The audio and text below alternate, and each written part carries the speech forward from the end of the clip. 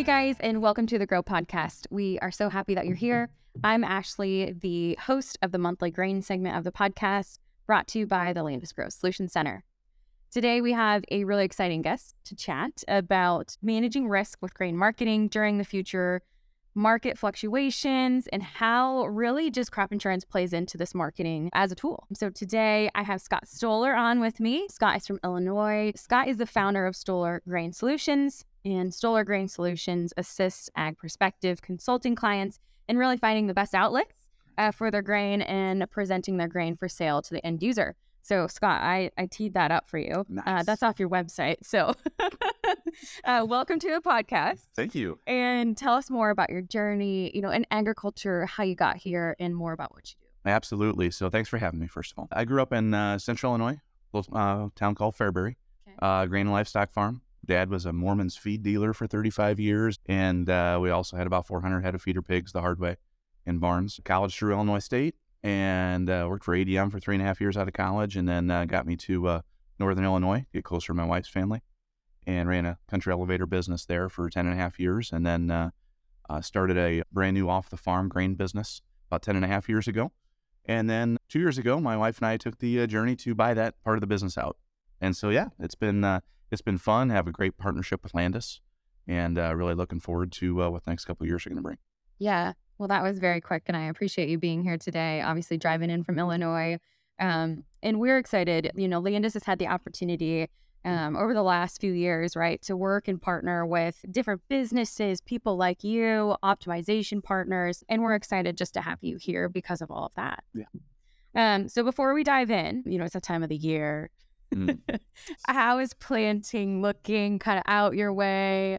What are guys thinking?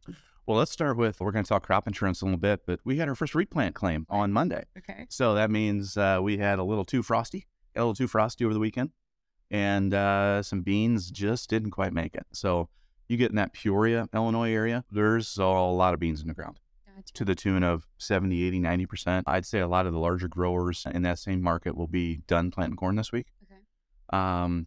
It's flat, it's black. You guys can go in a hurry. It's so it's going to be there'll be a lot in the ground. Of course, we got some cool temperatures. How are they going to like? How's expensive corn going to like? 39 degrees. Yeah, that's probably not going to be overly good. But guys, you start looking at the calendar, and it's like, okay, it's about go time here. So, but beans are the ones that are probably more realistically could get a little touched with frost here this week. Get beyond this week once again. Calendar says let's go. Exactly, but it's crazy. I was just chatting with some farmers, and I'm like, the nightly lows are like 39 degrees for the next 2 weeks, which is just kind of nuts. But like you said, the calendar says we go. So. Well, I saw a guy every day outside of my neck of the woods at in my back door that is putting a thermometer in the ground, and every day it keeps saying 40.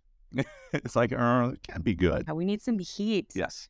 Okay, well, diving in, this is obviously the grain segment of the podcast, and I want to chat about a little bit what's going on in the markets, because that's obviously what you and I love to do, right, every day working with customers. And things are a little messy, I would say, right now.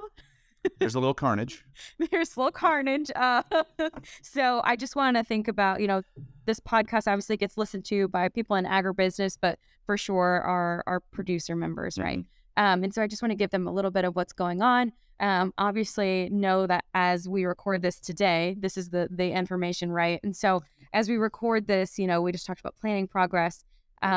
We've been seeing the weekly crop report progress, saying that we are above average on corn and soybeans, which is probably agreeable to your point and to my point, but I mean, it just seems wild, seems early. So, I think we're digesting that news, which is definitely not bullish for the market as far as the farmer standpoint go. And then one thing I definitely want to mention and maybe chat a little bit about is, we saw a large corn export sale canceled yesterday from China. Obviously not bullish for the farmer either. So yesterday was kind of a doomsday day on the board, right?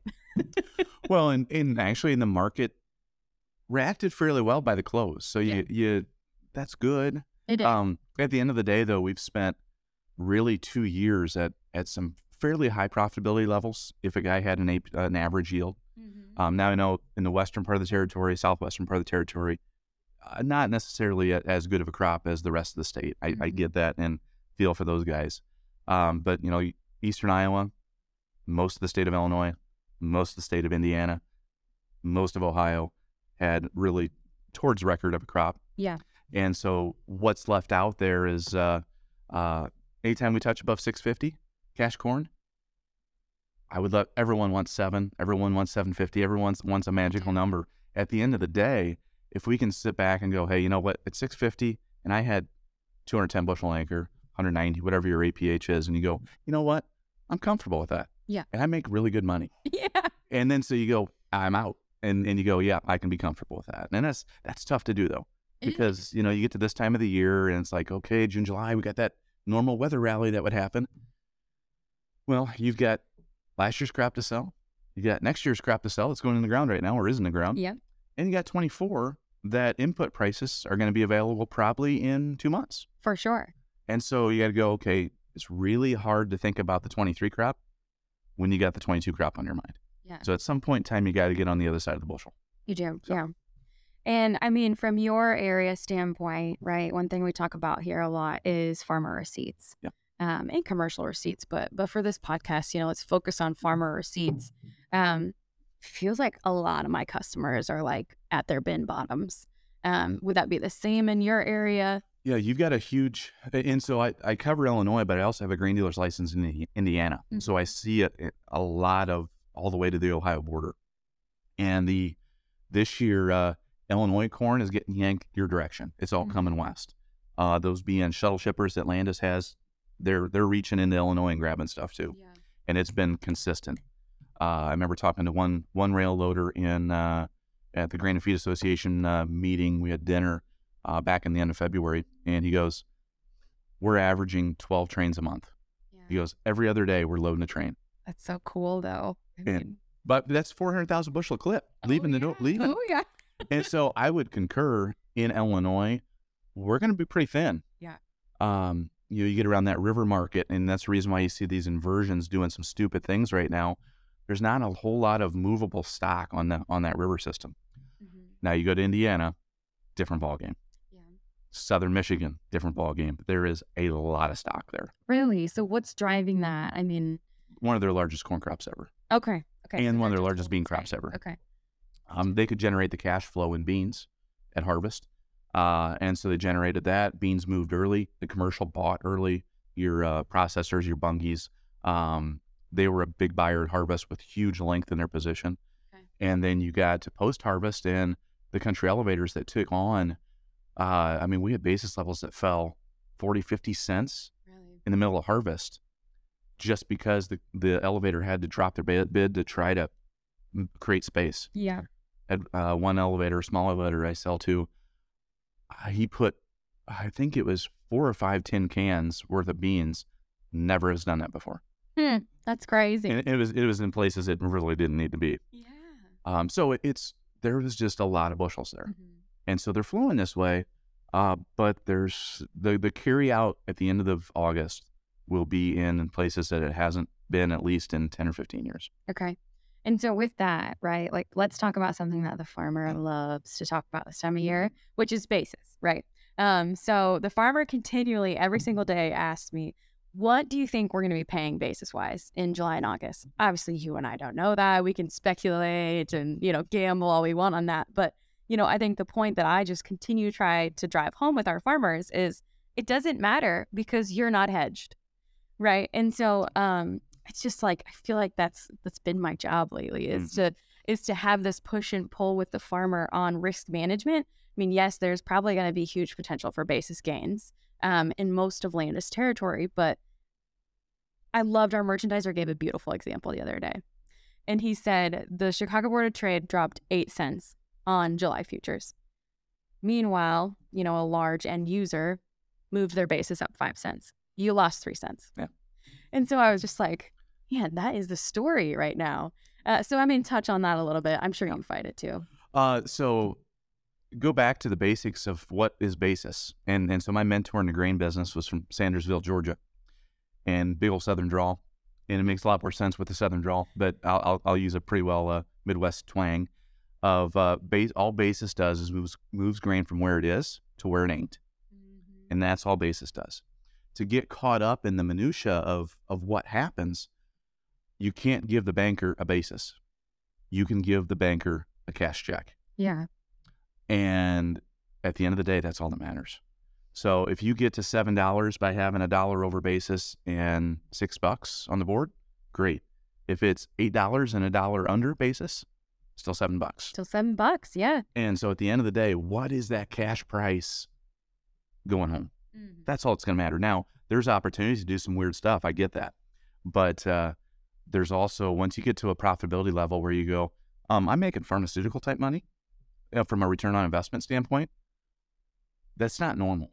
And it won't stay here because it's so risky, right? I mean, there's so much risk right now. And, it's always my reminder to my customers of like, okay, we are not supposed to be professional gamblers.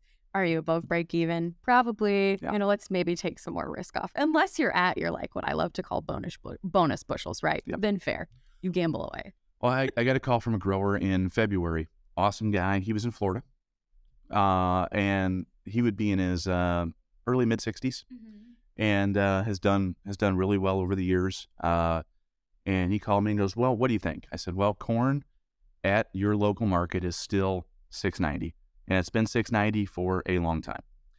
I said it was $6.90 at harvest. It was $6.90 in December, and it's $6.90 today. Crazy. And I said, what? I said, what? He goes, what do you think? I'm like, it's still $6.90. And he goes, no. He goes, what do you think? I'm like, yeah, we got a chance for a run of some magnitude. I get it. I said, but let me put it this way: for easy math, at $7 corn, and I believe they had their yield this year was about 268. And so it's about $1,800 an acre gross. I said, have you ever grossed that much? He goes, never, ever. I'm like, okay. I said, if the market goes down $1, you lose $268 from what the board price is today. I said, that's like what, $1,500 and some odd dollars, $1,530. He's like, yeah. I said, is that the most money you've ever made? Yeah. Okay. So I said, it doesn't matter what I tell you to do today. You're going to make money. If it goes back to $5.50, you're still going to make money. You had great yields. Yeah. And so at the end of the day, there's times where prices don't matter. In some markets, this is that year. Yeah. It's weird. It is weird. And I just think it's this like emotional, I want to get the best, right? Which we're all competitive. We are. and I get it. And that's what we want to do that for a grower. Exactly. That each of them we work with, we want to make sure, and I get paid from a consulting standpoint to do that. Yeah. But at the end of the day, though, is as you sit down with a grower and go, what's our goal?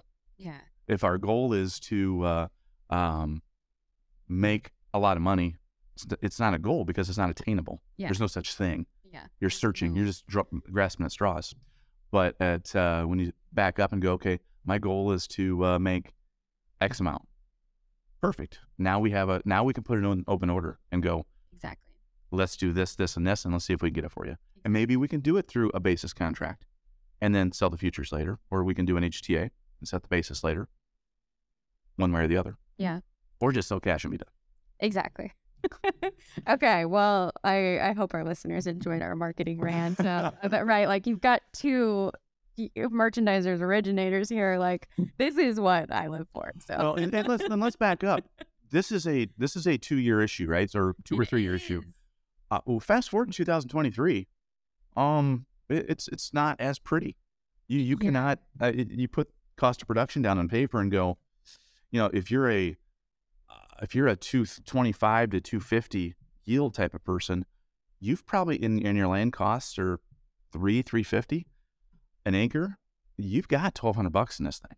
Yeah, and that's why, I mean, I don't know about your guys' operation, but I am getting increasingly worried about the lack of interest in 2024 when it comes to decent Nov. And here I am like just trying to poke a bear with 2024 when it comes to our customers. Yeah. And they somewhat laugh at me, right? Because the levels aren't where they are today. But it's a scary thought to think about that most of them aren't engaged, let alone, they aren't engaged in 2024, but they're really not engaged in 2023 crop either, which is really scary. we talked about this yesterday in a prep call. This is probably the least amount forward sold in the industry since coming out of the 2012. Yeah. And, that was a great farm income year for a lot of guys, and that was through crop insurance. Harvest prices were $7.90 or something like that, and gave guys a nice opportunity and some good checks from that. But for the 2014 crop, guys didn't sell the head. Mm-hmm. Well, if it's this, it's got to get to this. Well, it doesn't have to do anything. Yeah. And if you've got time and equity on your side, you can bear that. Yeah. But if you don't, and most guys have a lender to answer to at some point in time in their career, it makes it a little more difficult. It does, and to your point, and then we're gonna move on. But I always love working with some of our producers that have been in this business for a long time. Yep. Right, and they're not making decisions actively, and I always just like to push this to them, right? Like, how would you be making decisions differently if you were still running an operating note, or if you were 26 just starting out? Well, I'd be way more aggressive. Should we be? Should we be? And so I always kind of load that back to them. That's one that topic we could go on for hours. Oh my gosh, we could. All right. Well, one of the main reasons why we brought you in, which I definitely want you to clarify some of this for us as well. But you obviously do a little bit of crop insurance on the side of you've got your license to really help producers make decisions. You don't actively sell, correct? Correct. But what a great tool for your, customers to have as a resource, right? You're able to answer questions for them. Well, as from a standpoint, as we look at 23, as we look at 2024, and you go, what is the most advantageous and, economical way to hedge the crop is really what it's about. And you can rewind back to August of last year. There was a product that was called margin protection. And we'll dive a little bit deeper into some of this in a little bit, but there's a product out there, and that's 16 months ahead of when your harvest is going to be for 23. And that product was available, and you could set a futures floor. And so is that a futures floor that matters? Well, it was somewhere with a deductible about $560 was the floor for 23. Now you're like, well, it's markets below that. That doesn't look half bad. Yeah. At the time, it's like, I want it to be $6 and that sort of thing. But so you find ways of, okay, how can we bring crop insurance and go, is it better just to sell grain? Is it better to have a crop insurance policy in place that gives you time? And that's a lot of what crop insurance can do. If you've got the right policy in your pocket, then you've got time where you can go, you know what, the market's at 550 today or sub 550. I don't have to do anything. Yeah. But then all of a sudden it goes to, and here's a great example. Go back to COVID, 2020. We went from somewhere February, March, we were at just shy of $4. Let's not talk about those numbers again, but just shy of $4. And we fell down to like 318, somewhere in that. In old crop was even cheaper than that, but new crop fell down like 318. The guys we work with had crop insurance policies that had a floor at like 380. And so you're just sitting back going, I don't have to sell anything in the midst of this. Yeah. Just been protected. And I can just let it go. Yeah. And if we get back, their issue more so was what happens if we go from 318 back up to 380? I lose my indemnity payment. So is there a way to hedge that indemnity payment? Yeah. And so that's probably for another conversation, but that was a really cool opportunity to how you use your crop insurance as a floor, and gives guys an opportunity just to step back and go, everyone's freaking out about corn being sub 320, and we don't have to do anything. Yeah. Well, and I think, one thing, and there, we probably have multiple avenues of producers here. But, I think about so many producers who would even have no idea that something like that exists. Yeah. They just know that they've got to go through the USDA to get crop insurance, and then they've, maybe are looking at a private program, right?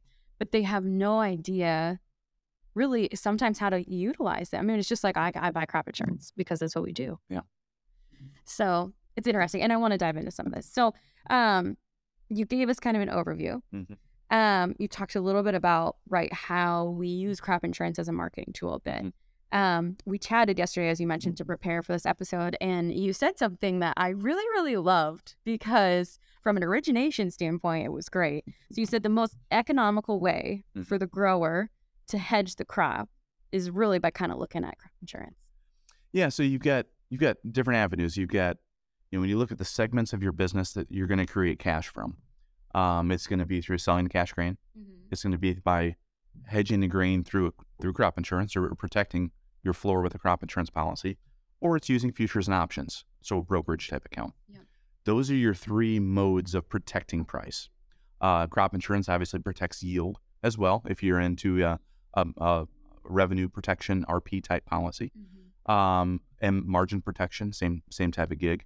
But when you look at just a yield only type policy, that's yield, doesn't bring price into it, so you've got all this gamut of different federally subsidized products that most growers take. I think it's in the low 90s percentile of all growers across the U.S. take that. Side note, Canada, the Canadian government subsidizes up to 60%. Huh. So as you look around going, okay, I can get a federally subsidized product all the way to 95%. Now you're paying a lot between 80 and 95% too. Yeah. But Canada's only 60. And then there's private products above and beyond that. Okay. That are based solely on how good are you at growing the crop. So interesting. So that's so crazy. And how do they justify that? Which is and do we go that way someday? Yeah. It's I do everything I could to be a good steward of the soil, a good steward of my land, and I the number one overarching thing for growers in Canada, and I'm mainly talking corn, beans. I'm not in all the other crops, but for yields, when do they plant? If they get the corn and beans in the ground early, they will have good yields. That is the number one overarching indicator of how good of a grower are they. Interesting. And so crazy. Down the road, do we get to that? You look at the sustainability side of what's coming. Yeah. That's where my mind goes. Yeah. How do we tie sustainability in with? Well, I think it's going to go there. It's just when and how. And is it does Landis a big part of that? And they are through some of the different relationships that Landis has. Yeah. But is it going to be through a federally subsidized product? Is it going to be a private product? What does that look like? Does it come in a cents per bushel? Does it come in dollars per acre? None. That's so unknown today. Yeah, but it's a good point that we've got to be thinking about, right? Yeah, and guys want to be, a lot of, you look at, I've been in the business for 24 years, I guess, and you kind of see the growers that maybe aren't the best agronomically. I got sorted out in the, call it 2004, 5, 6 type time period and prices were rough. 06, we had our first bump up to, I think it was in the 290s. And then it came back down until we got to 08 again with the ethanol boom. And that wave is really gave guys the opportunity to stay in the business. But we're really getting to the point where you've culled a lot of the growers that maybe, weren't the best at being agronomically sound. And now we got really good growers that are agronomically sound. For sure. Because you have to be. And yeah, correct. And as we move forward, you look at this year's profitability for 23, it's going to, the potential to be so tight if we stay in that 550, 5.25 to 575 area. There's a lot of growers who won't make money. Yeah. Yeah. And so you go, okay, how do they differentiate themselves from there? Well, do they have an off-the-farm job? Do they do tiling? Do they do something else? Or are they just really good at producing a crop? And if you're really good at producing a crop, then you got a good chance of winning. Exactly. So one thing as an originator that I hear a lot, especially kind of this time of the year, is, hey, I'm not selling new crop futures, right? Those values are, like we talked about, below my crop insurance value. And, I understand that that's a completely, totally valid point. Talk to me a little bit more. Is that truly as good as it sounds? Other than, 4 times in the last 25 years, there's been an opportunity to have a crop insurance policy that is profitable right out of the gates. Other than that, it's not. So 70-80% of the time, you're not going to be profitable with where your price floor is. It's not meant to be that anyway, and really it shouldn't be. But it's not meant to be that way. So it's meant to be price protection. It's meant to be yield protection, was at least the premise behind, the crop insurance system, at least. We, as originators and merchandisers, we throw the term the market around a lot. Yeah. And the market, meaning the market makers, so hedge funds, index funds, commercials in the industry that they use as a hedging mechanism, unfortunately, probably don't really care where that break even is. And that's the tough part is we use the Board of Trade as just a hedging mechanism from our side of the industry, and same with the grower. And so by doing that, it really gives a grower an awesome opportunity, like the last 3 years.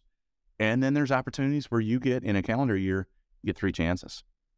And if you don't have it teed up and ready to sell in those 3 opportunities, it's going to be a tough year. Yeah, they're gone. Yeah. So it's unfortunate. And so what do you tell a grower, I think was the original question. It's just know where you need to be to make money. Yeah, and really where your break even's at. Yeah. And crop insurance, other than just providing a nice floor, that's all it really is to start with. Now, you can trade around it, you can hedge around it, you can do a lot of different things. But at the end of the day, your paycheck comes from cash grain. Yeah, back to cash grain. It all circles back. So with crop insurance, right, I want to get into a little bit further of a rabbit hole. Yep. The farmer, right, obviously either has to choose ARC or PLC first with the USDA office to enroll in. So let's dive into that a little bit more. So we've got 2 options, and you chatted with me a little bit yesterday about the 2 options. Give us, you said we got to make sure that we talk about this for ARC and this for PLC. Yep. So you look at, there is some really good county-based programs through the FSA to up your crop insurance level. And so if you take PLC, you have the opportunity to be involved in those programs. If you take ARC, you don't. Mm-hmm. So at the end of the day, PLC at least gives you that tool to go, you know what, I want to take an SCO type product, which is county-based. You can take up to 86% and do some things like that. And that's the avenue that, some opportunities that some guys would take advantage of. Mm-hmm. And, I'll take a 70 or 75% revenue policy for myself, maybe units, an enterprise unit of your whole operation, or some optional units if you got some ground that's a little tougher in some different areas of the county, or different counties. You can do that too. But at the end of the day, it's, okay, if I can take that SCO product, you also have the ECO type product where you can take all the way to 95%. We've got a lot of growers that took it to 90% this year, and it was just a nice revenue floor at 90%. But a lot of those programs are, you have to just know our PLC starts that decision process and goes from there. Around that same time in February and March is when the grower's making his spring crop insurance decisions as well. So March 15 close date for crop insurance. So it'd be the December or November futures in the month of February, the average of the month of February.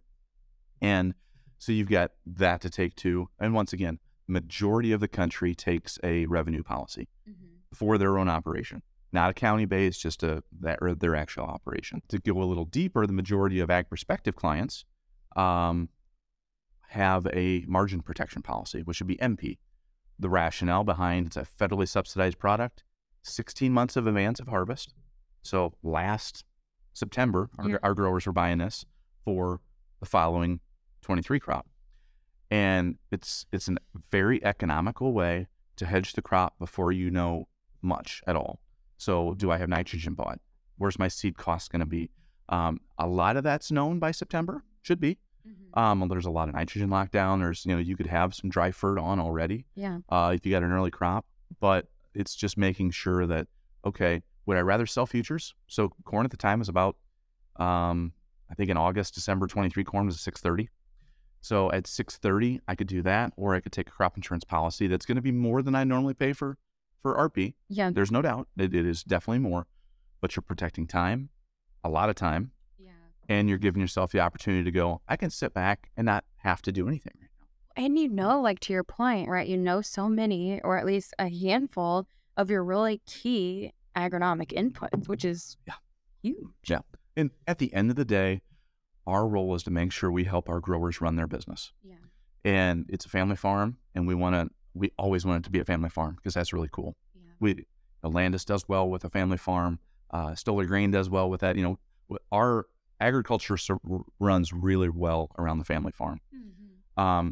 But you still have to run it like a business. You do, And for sure. at the end of the day, if we can help our growers, whether you're a 600 acre grower or 6,000 acre grower or a 56,000 acre grower, it's just finding ways to make sure that that is a business at the end of the day that, maybe for tax purposes, you didn't make a whole lot of money, but at the end of the day, you're profitable. So you touched on something that I want to dive into next. You made a comment that, a lot of customers in Illinois are taking, maybe like a 90% revenue protection percentage, and it's lower typically here in Iowa. Why is that? Tell us more about that. So a couple of the areas we work we're a little unicornish. Okay, and those because unicornish. I love that. That is not the norm in Illinois by any stretch of the imagination. So growing up in central Illinois, it's RP. I mean, when on my farm that I had with my dad, I was the first customer of my uncles who sold crop insurance as well to take out an MP policy. They're like, "Can you tell us a little bit more about what this is? Why, you don't have anybody else doing it?" No, we don't. And so, no, it's different. It's because, for the most part, we try to educate our growers once again. Is it economical? Is it the most economical way to hedge? And you go, if you would compare the price component of that margin protection insurance, or even ECO when you get to February and March, that component of the more often a claim hits between that 100% level down to that 90% level versus an 85 or a 75% policy for revenue protection, you're just not going to trigger a claim very often. Gotcha. And you're paying more for the product accordingly because of that. But just the actuarial tables, you're just not, it takes a really tough year. Yeah. And you don't want that anyway to get paid that way. So at the end of the day, it's okay. We want within our grower base, at least, and for Ag Perspectives clients in Illinois and Indiana, it's okay. Are you comfortable with this? Do you want that hedge in place? And some say yes, some say no, and that's part of it. But we just want to make sure that our growers are fully aware of what's available, and that's a lot of the issue. Selling crop insurance in September is really tough because the growers hit in the field. Yeah, they're not engaged in that mode of business yet. No, in a lot of agents, just that's not what their mindset is in that time of the year. And this product came out, was it 19-ish, maybe 18, sometime in there. And so switching that mentality of having that sales close season at that time of the year, that one's pretty brutal. Yeah, it's crazy. All right, well, kind of wrapping up here. Anything else you want to add to make sure that our listeners know about when it comes to, really using crop insurance as a marketing risk management tool?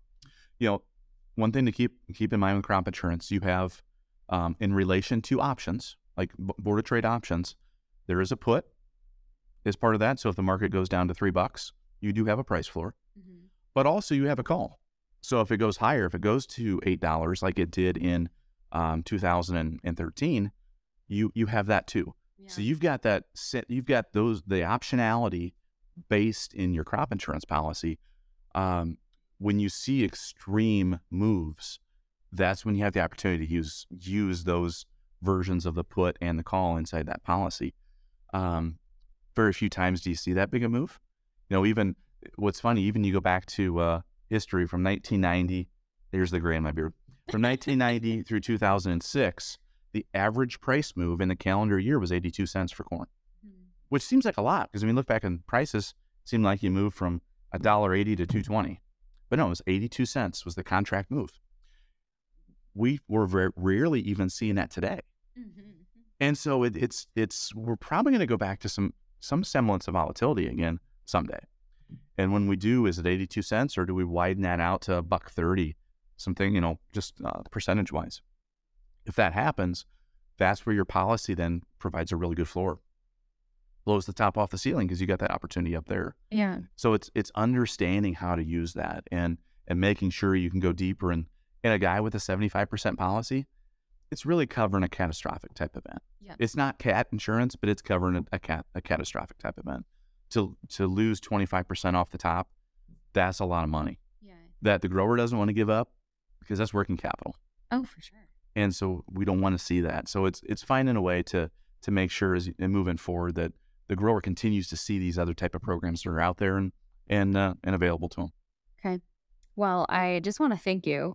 So much of this is above my head, which I love. I mean, it's why we wanted to bring you on to talk about this with our growers, because so many of us, in origination and our merchandising teams getting questions about this, right? So we wanted to bring you on. But I want to go ahead and thank our listeners for joining us today. And obviously, thank you, Scott, for joining us. To our listeners, be sure to subscribe so that you don't ever miss one of our episodes and you stay up to date on the podcast.